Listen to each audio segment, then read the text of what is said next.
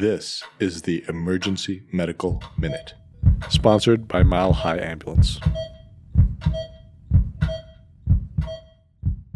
The Emergency Medical Minute is excited to announce that we are now offering AMA PRA Category 1 credits. This is accessible through our online course modules that can be accessed at www.emergencymedicalminute.org/CME-courses, or simply by clicking on the link in our show notes and creating an account.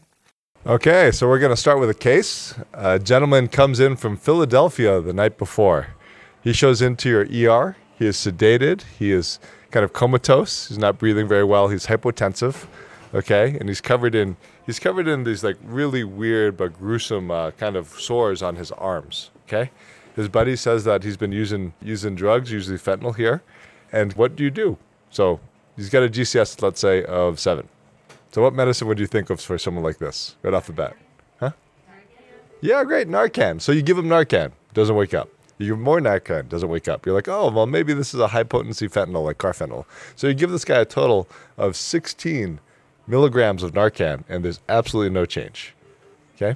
So let's talk about a new drug that's kind of coming onto the market that's been focused mostly now around Philadelphia, and then also in some parts of the kind of Northeast. So it's a drug called Tranq, or Dope Tranq, and the official name is actually xylazine. Okay, so what this is really significant. Is it works very different from the typical drugs of abuse we're seeing, where it's basically like a really high potency clonidine. So it's very high alpha-2 agonist. Okay, so it doesn't respond to naloxone or Narcan, and the big clues that you have sometimes with it, besides the sedation, are people will develop, if they're injecting, these really gruesome sores on their arms, because I think it's either the preparation that they're using to create it or the drug itself is really caustic to skin. Okay, so we're not seeing a lot of it here in Colorado. The reversal is usually, I think at this point, all I know about is just supportive care. So sometimes you'll intubate them or resuscitate them, but there's no real reversal agent that's widely available. The thing that you sometimes see, though, is significant withdrawal. So if these people come out withdrawing and they're restless and they feel like crap, what would we usually treat that with? Or what do you think we could treat it with, knowing the mechanisms of alpha-2? So there's one alpha-2 thing that we use oftentimes for blood pressures that are very high, right? We give it orally in the ED. It is clonidine. Did I hear someone say clonidine? Great. Well, whoever said clonidine, that is the right drug. So we're giving these patients often clonidine.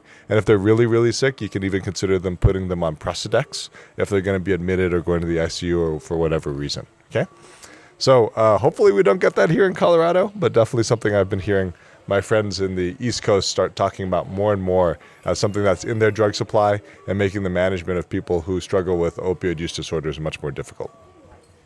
We'd like to thank our sponsor, Health One Continental Division, and Swedish Medical Center for their financial contributions to the EMM.